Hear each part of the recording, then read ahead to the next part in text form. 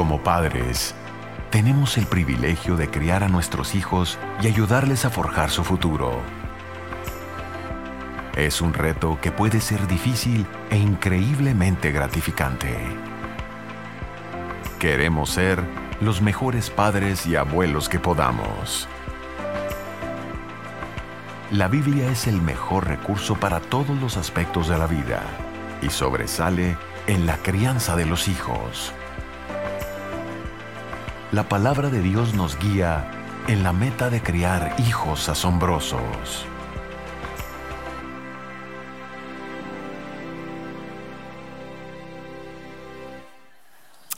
Pues hola a todos, muchísimas gracias por estar aquí en Sugar Creek, venir en este día a este auditorio o poder acompañarnos en una de nuestras redes sociales. Muchísimas gracias por estar conectados aquí a Sugar Creek en español. Sobre todo si esta es tu primera ocasión con nosotros. De verdad que nos sentimos muy honrados, muy privilegiados de que tú decidiste venir a tomar este tiempo, quizás tú solo o a lo mejor con tu familia. Es un honor para nosotros. Y llegaste en buen momento o te conectaste en buen momento porque hoy estamos comenzando una serie acerca de ser mejores padres. Y creo que todos nosotros, los que tenemos la bendición de ser papás, entendemos que vivimos en un tiempo súper difícil. Un tiempo que es quizás el más complicado de la historia para poder criar hijos.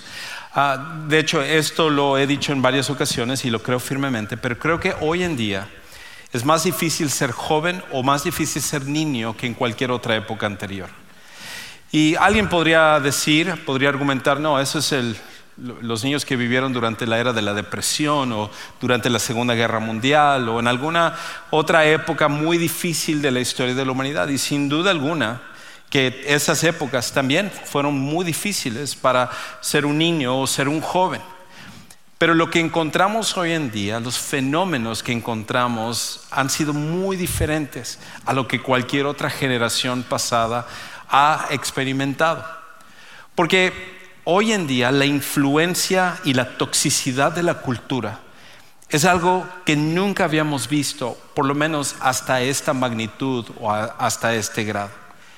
En generaciones anteriores, por ejemplo, cuando tratábamos de castigar a nuestros hijos para enseñarles una lección, les mandábamos a su cuarto, tratando de que el aislamiento fuera una forma de que ellos recapacitaran y cambiaran su forma de ser. Pero hoy en día ellos pueden estar en su cuarto y con un dispositivo móvil ser expuesto a lo mejor y a lo peor que existe en el mundo. En adición a ellos, estructuras que antes apoyaban a los padres, como las estructuras de las escuelas, ahora parece que combaten en contra de la autoridad de los padres. Ahora, en nuestra iglesia y en muchas iglesias hay excelentes maestros y administradores y personas que trabajan en los distritos escolares y damos gracias a Dios por cada uno de ellos, de que son luz en medio de la oscuridad. Pero eso no quita el hecho de que la estructura en sí está peleando en contra de los padres.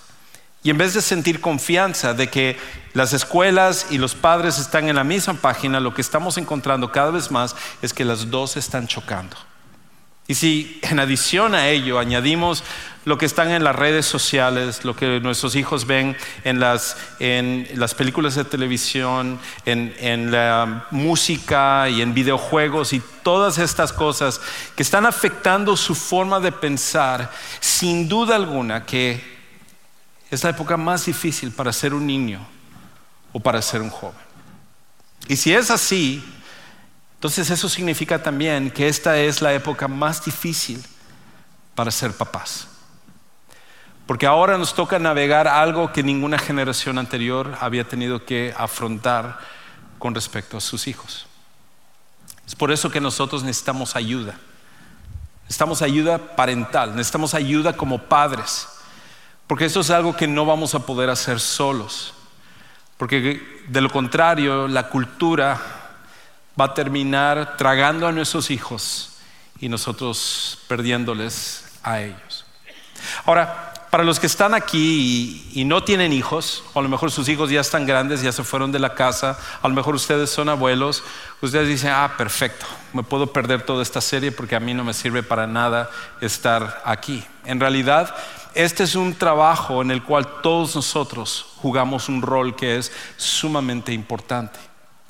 Porque lo que estamos encontrando es de que hoy en día faltan personas que puedan ser mentores, tanto para muchachos como para muchachas, para niños y para niñas, que tiene que ir más allá que solamente los padres.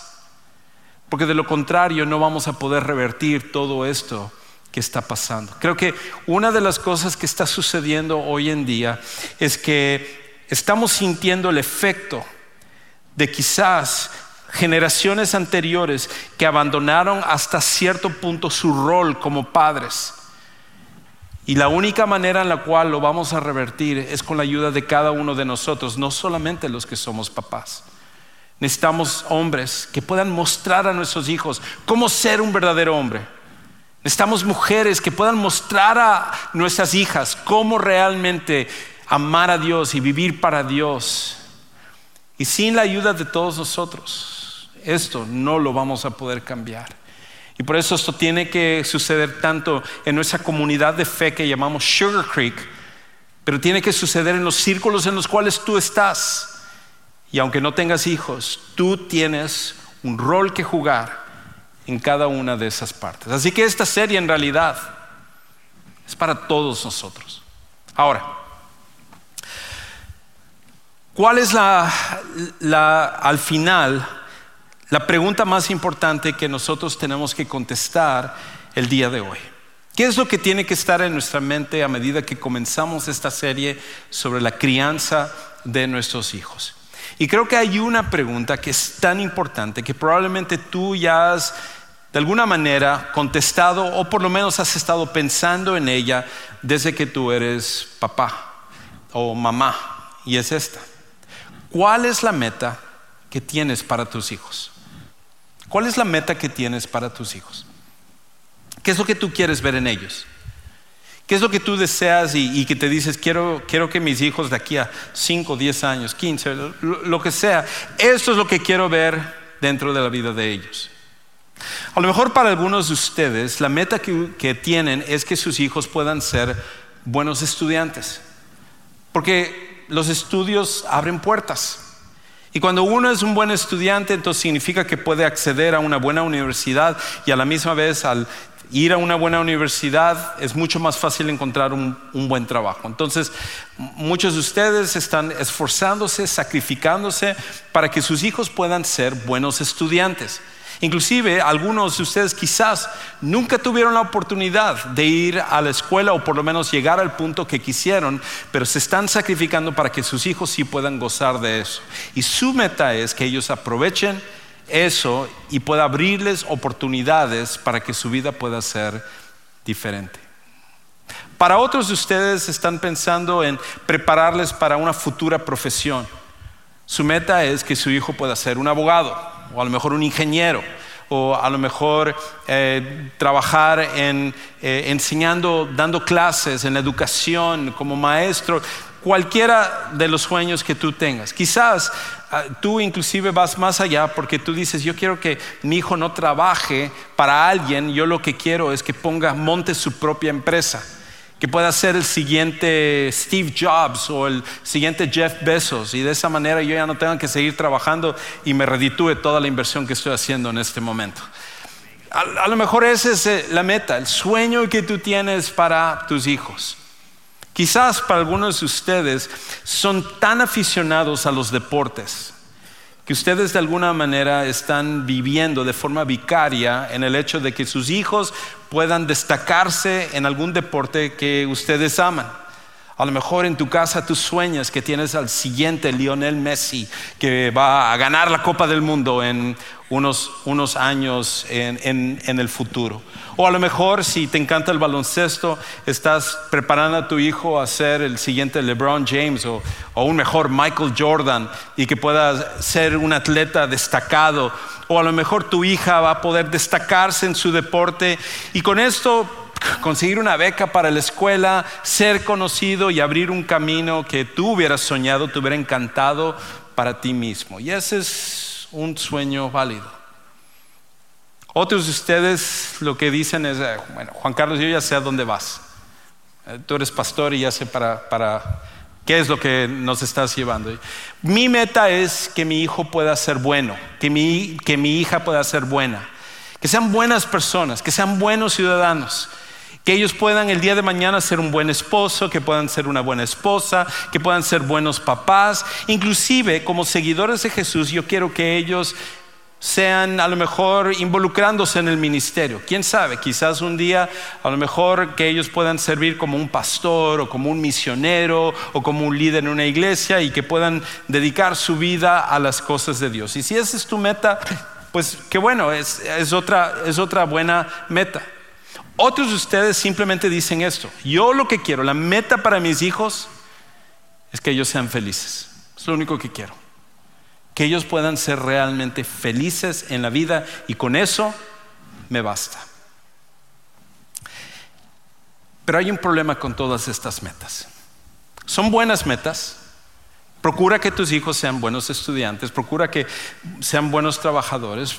Si pueden jugar deportes, excelente, los deportes son muy buenos. Todos queremos que nuestros hijos sean felices, todos queremos que nuestros hijos sean buenos, que sirvan en la iglesia y que hagan las cosas de acuerdo a la voluntad de Dios. Todas estas cosas son buenas metas, pero no es la meta principal en la vida.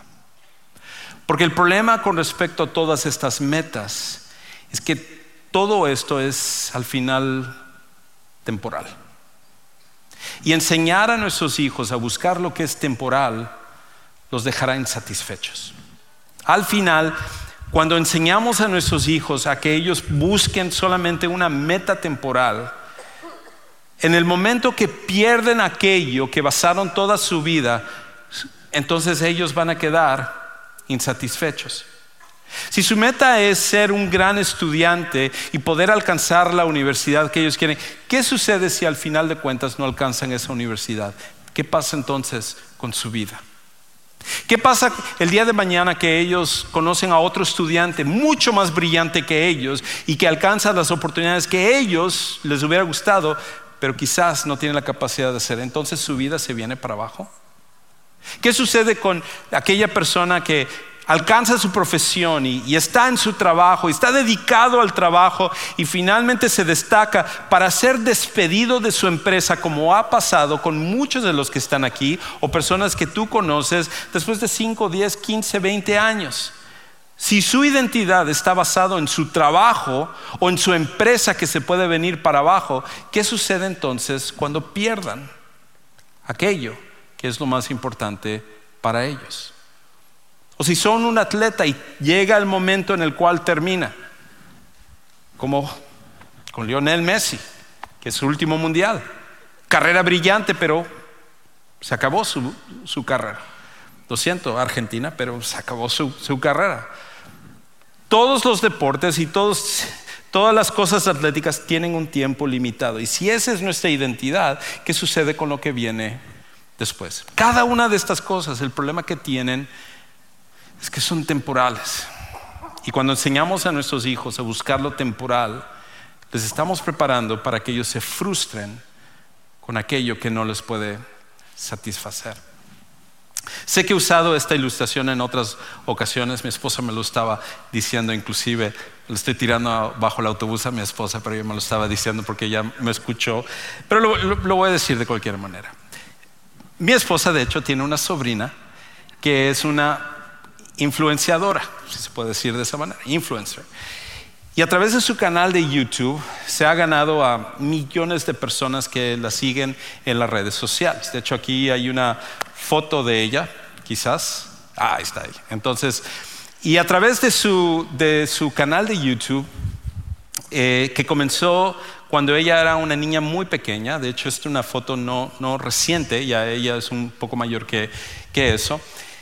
Pero a través de ese canal le ha abierto muchísimas puertas, porque le han llamado a hacer comerciales, le han llamado a programas de televisión para participar, o programas también de premios y también probar productos y obviamente lo que es la ganancia financiera.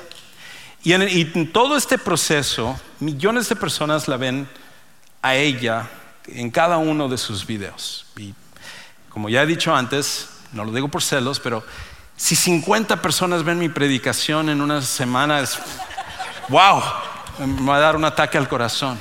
Para ella, cientos de miles, a veces millones, se sientan a ver que ella pruebe diferentes marcas de cereales. Quizás lo que tengo que hacer es poner una caja de cereal aquí para que me vaya un poquito mejor mientras estoy predicando. No lo digo por celos, ese es cómo funciona el mundo hoy en día. Pero lo que muchos no saben es que detrás de bambalinas ella ha estado batallando con la depresión, una depresión muy fuerte por ciertas situaciones personales que han sucedido en su vida. De hecho, tuvo que alejarse de hacer sus videos un tiempo. Y cuando quiso regresar, sus números habían caído y encontró lo difícil que era volver a subir sus canales. Inclusive la invitaron a ser parte de un documental de la BBC en el que en ese documental estaban explorando por qué es que tantos de estos famosos influencers, ellos sufren de una depresión severa. En YouTube, influencers de TikTok, influencers de Instagram, ¿por qué ellos están sufriendo de tanta depresión si supuestamente tienen tanta gente que los admira? Y la respuesta es, porque todo esto es temporal. Y si esa es nuestra meta en la vida, el día de mañana que eso se acabe, o el día de mañana que no alcance lo que nosotros queremos o la expectativa, terminaremos insatisfechos. ¿Es eso lo que nosotros queremos pasar a nuestros hijos? ¿Es esa la meta que nosotros deseamos para ellos? ¿Qué tal si nosotros le pasáramos una meta que es aún más importante? Una meta que podría cambiar sus vidas y les va a poder ayudar independientemente de lo que suceda en sus vidas. De hecho, la meta la encontramos en la palabra de Dios, la encontramos en la Biblia. Y la encontramos en medio de una historia donde Dios le estaba hablando a Moisés para que él diera ciertas leyes al pueblo de Israel. Era increíble de que Dios escogió una nación para ser un modelo para el mundo de lo que él esperaba en las naciones. Israel iba a jugar un papel importantísimo en la venida de Jesús y eso iba a ser la parte más importante, pero en adición a ello era la idea de que Dios les iba a dar estos mandamientos para que ellos pudieran ser una nación diferente a todas las demás. Y Dios no escogió una gran nación, una muy conocida o una muy poderosa o con una milicia o una economía muy fuerte. Escogió una pequeña nación desconocida, sin ningún potencial, sin ninguna manera de poder destacarse, que era la nación de Israel.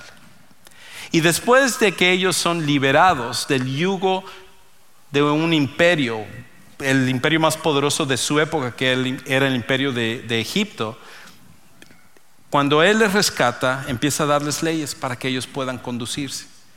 Y en estas leyes Él les da a ellos una meta como papás. Y el principio que ellos reciben es el mismo que tú y yo debemos aplicar para nuestras vidas, nuestros hijos, el día de hoy también. Y esta es la meta. La meta de la crianza de nuestros hijos es enseñar a nuestros hijos a amar a Dios. Esa es la meta más importante.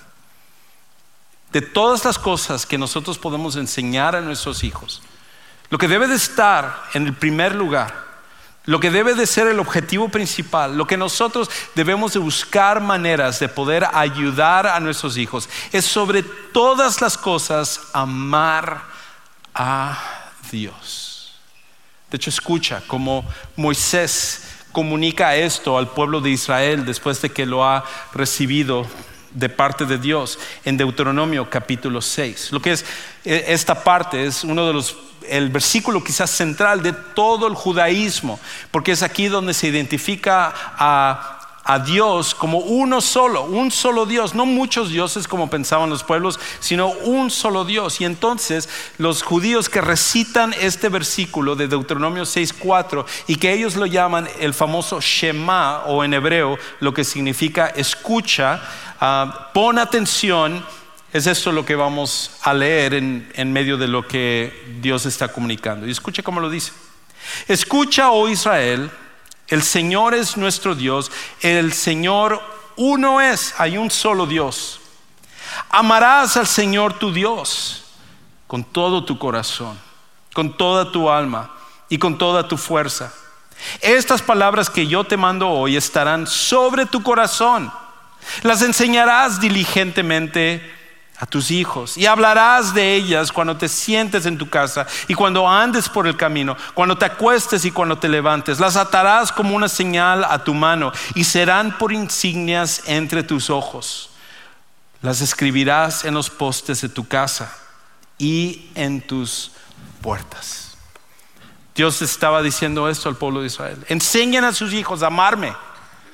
Yo soy un solo Dios y ellos deben de amarme a mí. Y es interesante que esto no es solamente algo que encontramos acá. Años después, Dios mismo, que bajó del cielo, que es Jesucristo, vino y se encarnó. Y en una conversación que él tuvo, le preguntaron: ¿cuál es el mandamiento más grande? Y de los muchos mandamientos que ellos habían recibido de parte de Dios en el Antiguo Testamento o en el tiempo antes de Jesús, Jesús pudo haber mencionado cualquiera de ellos, pero sin titubear, él dijo esto: amarás al Señor tu Dios con toda tu fuerza, con todo tu corazón, con toda tu alma, con toda tu mente. Todo lo que tú eres, todo tu ser debe estar enfocado en amar a Dios. Esa es la meta que nosotros debemos de querer para nuestros hijos. Y la razón por la cual esto es tan importante es porque amar a Dios ayudará a enfrentar cualquier cosa en la vida.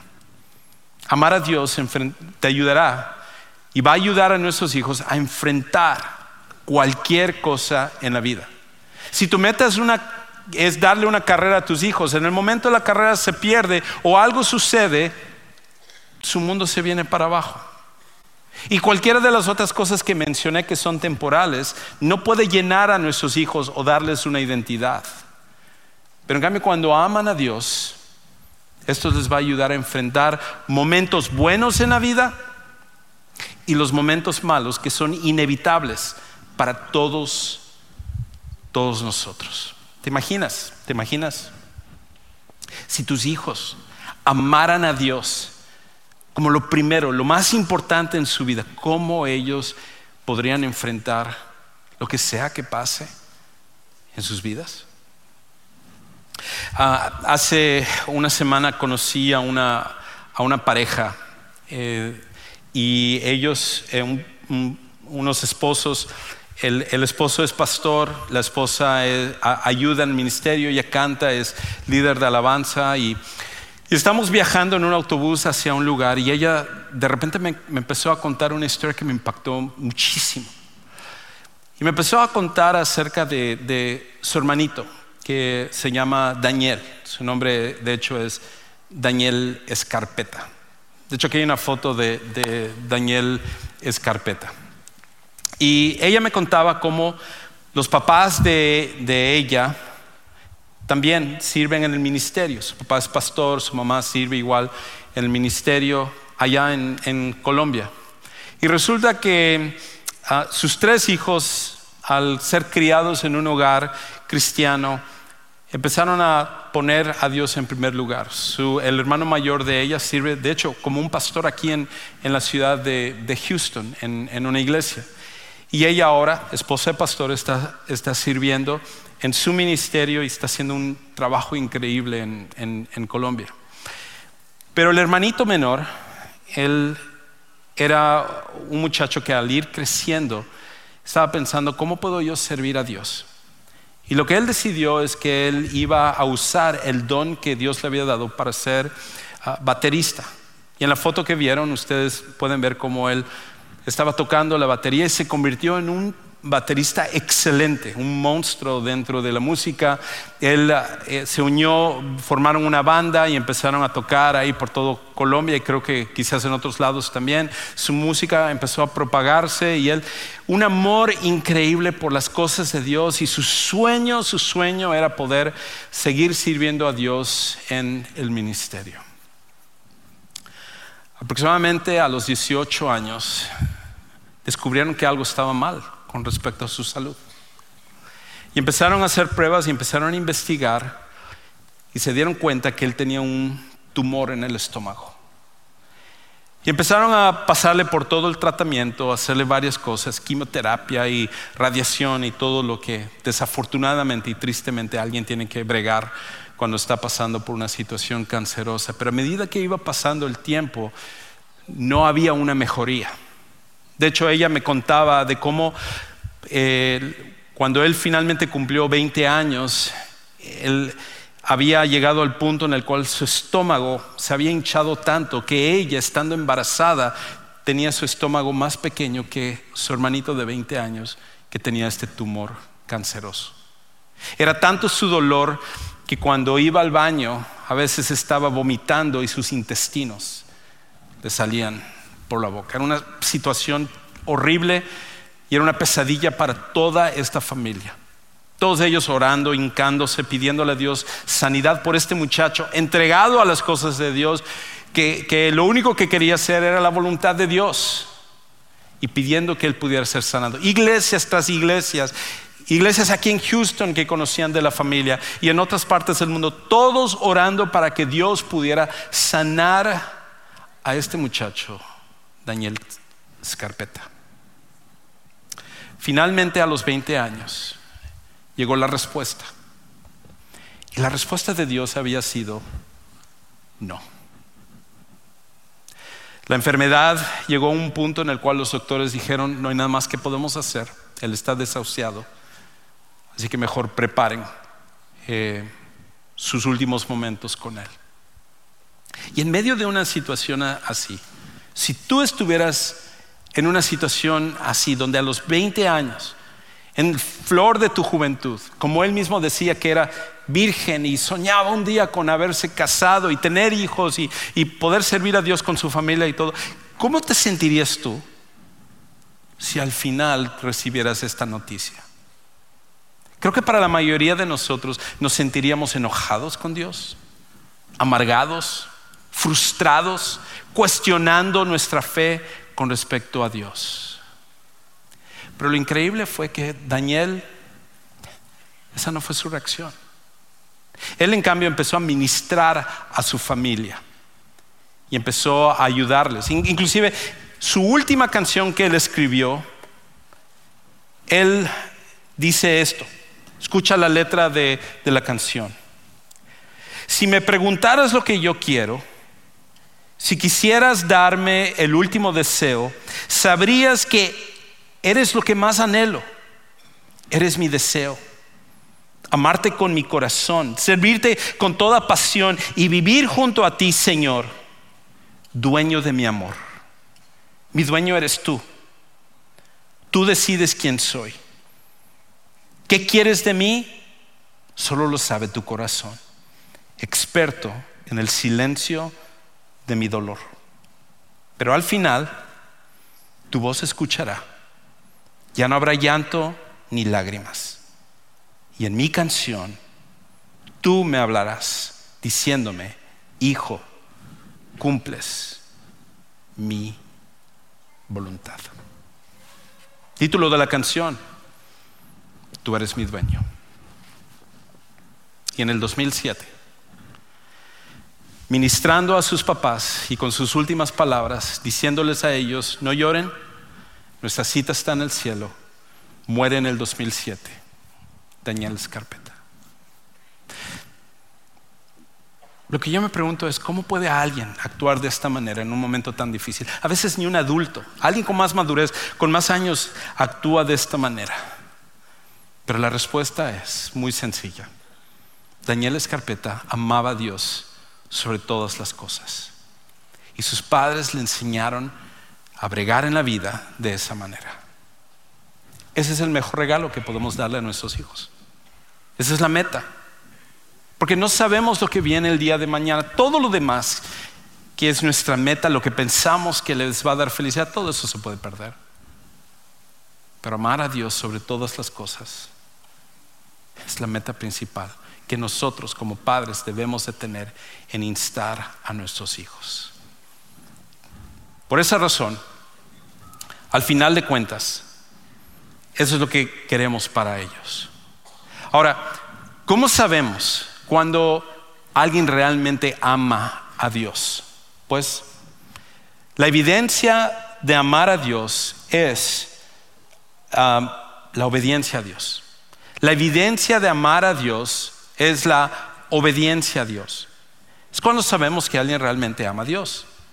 Cuando ellos están haciendo lo que se les pide. Porque no puedes decir que tú amas a alguien y haces lo contrario de lo que te pide. Y si realmente decimos que amamos a Dios, donde se va a ver va a ser en nuestras acciones. La obediencia es la evidencia más grande de que nosotros realmente amamos a Dios. Y no es solo mi idea, es lo que dice la Biblia. De hecho, al principio, antes de los versículos que leímos, dice aquí en Deuteronomio 6, 1 y 2 esto: estos pues son los mandamientos, los estatutos y los decretos que el Señor su Dios me ha mandado que les enseñe. Aquí está hablando Moisés, para que lo cumplan en la tierra, para que lo obedezcan, que van a poseer, para que temas al Señor tu Dios, guardando sus estatutos y sus mandamientos que yo te ordeno. El amor a Dios no es una conexión emocional, no es simplemente algo que sentimos. El amor a Dios se manifiesta en la decisión de ser obedientes a lo que Él nos está pidiendo que hagamos. Y una cosa más antes de ya pasar a cómo podemos emplear esto en la vida de nuestros hijos, y que muchas veces nosotros nos olvidamos, y es esto: que lo que enseñamos a nuestros hijos afectará a generaciones futuras. Lo que enseñamos a nuestros hijos afectará a generaciones futuras. En otras palabras, lo que ellos están viviendo no es solamente para ellos. Enseñamos estas cosas a nuestros hijos no solo por el beneficio de nuestros hijos, sino el beneficio de nuestros nietos y nuestros bisnietos y aquellos que nunca más vamos a tener la oportunidad de poder conocer.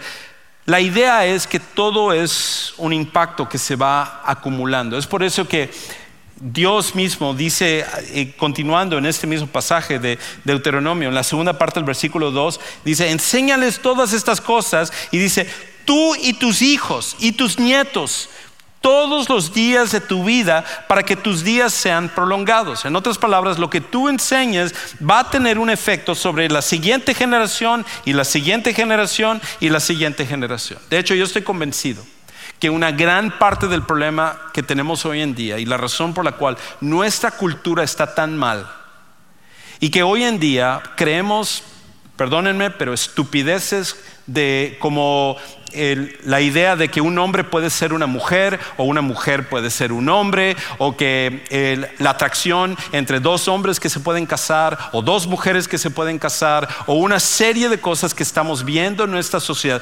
Todas estas tonterías que nosotros estamos viendo hoy, creo que en gran parte es porque en generaciones pasadas los padres tomaron con seriedad el papel que les correspondía, y por tanto, al venir una cultura donde todas estas ideas vienen a su mente y que aprenden en las universidades y aprenden en la cultura y aprenden en la televisión, es porque generaciones anteriores fallaron en su rol como padres en ayudar a sus hijos.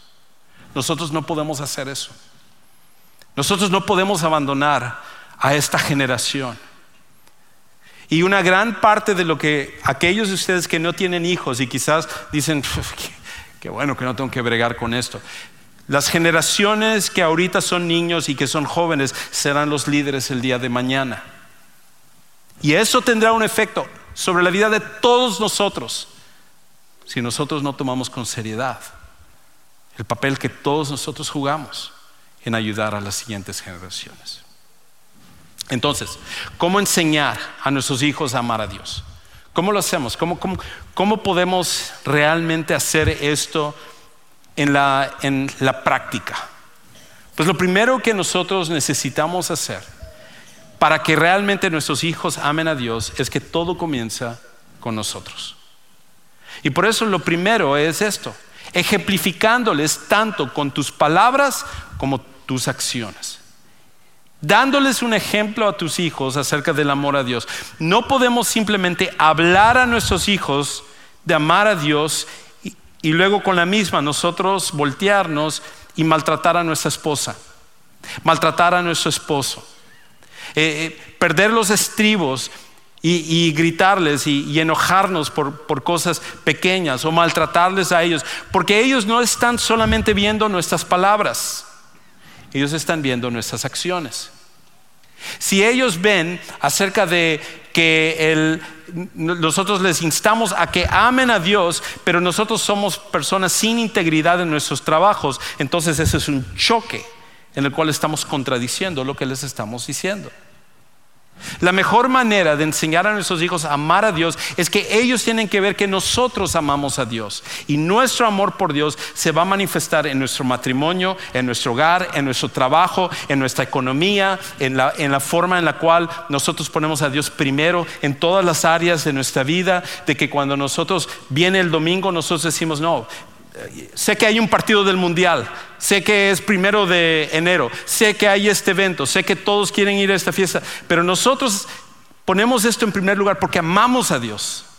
Esto no es una carga para nosotros, porque cuando amamos a Dios, eso es algo que nosotros naturalmente vamos a hacer, y ellos van a aprender eso viendo nuestro ejemplo, al igual que nuestras palabras. La segunda es esta: aprovecha cada momento para enseñarles. Aprovecha cada momento para enseñarles.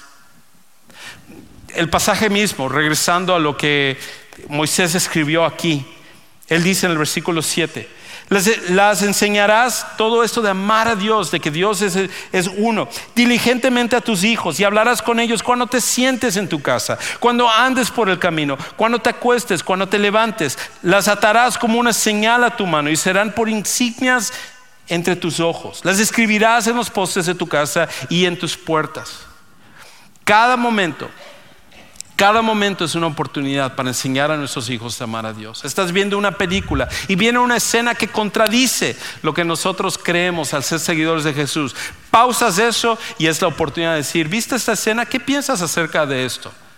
Y entonces empiezas a hablar un poquito acerca de por qué nosotros creemos lo que creemos. Estamos andando por la calle, estamos teniendo una conversación, nos están hablando acerca de sus amigos, estamos yendo a algún lugar. Cada oportunidad nosotros lo aprovechamos para constantemente instar a nuestros hijos para que ellos amen a Dios. Porque esto es una cosa: si nosotros como papás no tomamos cada oportunidad para enseñarles a ellos a amar a Dios, nuestra cultura sí va a aprovechar de cada oportunidad para enseñarles a amar aquello que va en contra de la voluntad de Dios. Lo tercero y lo último es esto: ayúdales a conectar cada situación en la vida a Dios. Ayúdales a conectar cada situación en la vida a Dios. Sea un momento bueno, hijo, esto es algo que nosotros tenemos de Dios. En nuestro servicio de Richmond Rosenberg, Samil hablaba acerca de gracias a Dios porque nos dio un hermoso día el día de hoy. ¿Cuántos de nosotros, por ejemplo, el día de hoy nos levantamos diciendo: gracias Dios porque nos diste un día como hoy? Pero si nosotros no hacemos eso de conectar toda situación buena en nuestra vida a Dios, entonces ellos no lo van a aprender. Y es conectar con Dios hasta las situaciones malas y entender: hijo, esta es nuestra oportunidad de confiar en Dios. Hija, esta es nuestra oportunidad de que nuestra fe sea ejercitada y que nosotros podamos ver que Dios es fiel hasta cuando las situaciones se ponen mal. Cada situación necesita ser conectada en la vida a Dios. Y nuestra tarea como papás es poder ayudar a nuestros hijos a entender eso. ¿Cómo cambiaría la vida de nuestros hijos si ellos realmente amaran a Dios? wow, las cosas serían completamente diferentes. Hablaríamos de más historias como el de Daniel Scarpetta. ¿Por qué no entonces empezar a hacer eso y ayudarles? Y quizás tú digas, Juan Carlos, es que ya es tarde para mí, mis hijos ya son grandes, ahora brego con mis nietos. Donde quiera que tú estés, como papás, nunca es tarde para un Dios que puede hacer hasta lo imposible. Y por eso es cuestión de empezar a hacer donde quiera que tú estás. Y eso es un trabajo que necesitamos de todos, que podamos echar mano de ello. La realidad es esto, que ser buenos papás y enseñar esto a nuestros hijos no puede suceder si primero no conocemos a Jesús como nuestro Salvador personal.